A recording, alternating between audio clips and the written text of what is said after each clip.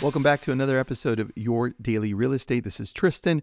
I'm your host, and this is brought to you by abrillianttribe.com, where I can guide you through your real estate business. Now, let's talk about your vision, your company's vision, building your vision or reestablishing it. This has been on my mind because Built to Last, the book Built to Last by Jim Collins, is one of my favorite. In fact, it's my top five book of all time.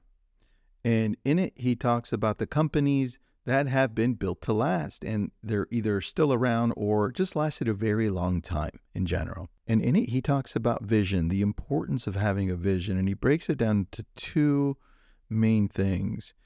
One is core ideology, and the other one is envisioned future. He says that the vision provides guidance. And it says, hey, you know what? These are the things we're going to keep, and these are the things we're continually going to change based on our vision. It should pull you forward, and it should pull all the people around you that are part of this company towards a better world because of your company. Now, when it comes to core ideology, there are two parts to it. Core values is one. That's the essential tenets of the company. So for example, Amazon, they've got 14 points. I believe it's 14. And those are the points that lead the company. Say, hey, we stand for this. This is who we are, right? No matter what happens, no matter how hard it gets, we're always going to abide by these 14 points, these laws. That's number one, core values. Number two is the core purpose. Like, what's the reason for being? Your company's reason for being. And this one gets a little more challenging for some companies. It's like, well, what's the purpose? What is your purpose here? What are you going to do as a company? How is a consumer going to benefit from you existing as a company? Those are two questions you have to answer under core ideology. The other one is what we typically know as the vision, right? And that's the vision framework. Company must identify what goals you have, like big, hairy, audacious goals, Jim calls it.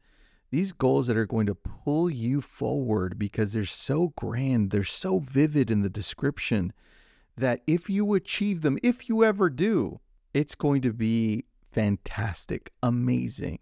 And a vision, a true vision, not only should have clarity, but it should be something that makes you feel like you're almost accomplishing the impossible.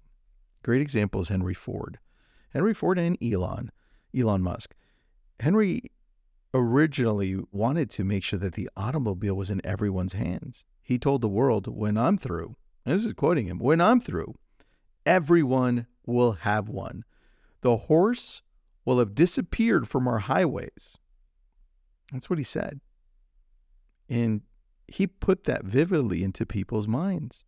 But unfortunately, a lot of us, when we're looking at our vision, we don't shoot high enough to have something drive us forward, and we don't have core values. We don't have this complete idea of what a vision is for our company. You look at Elon Musk, like him or not, same as Henry Ford, like him or not. Elon says, hey, we're going to Mars. We're going to Mars, and everything I'm doing is getting us there. His vision is absolutely nuts, crazy, but it motivates people. In the book, Elon by Walter Isaacson, or Musk, I don't remember what it's titled. It was a great book.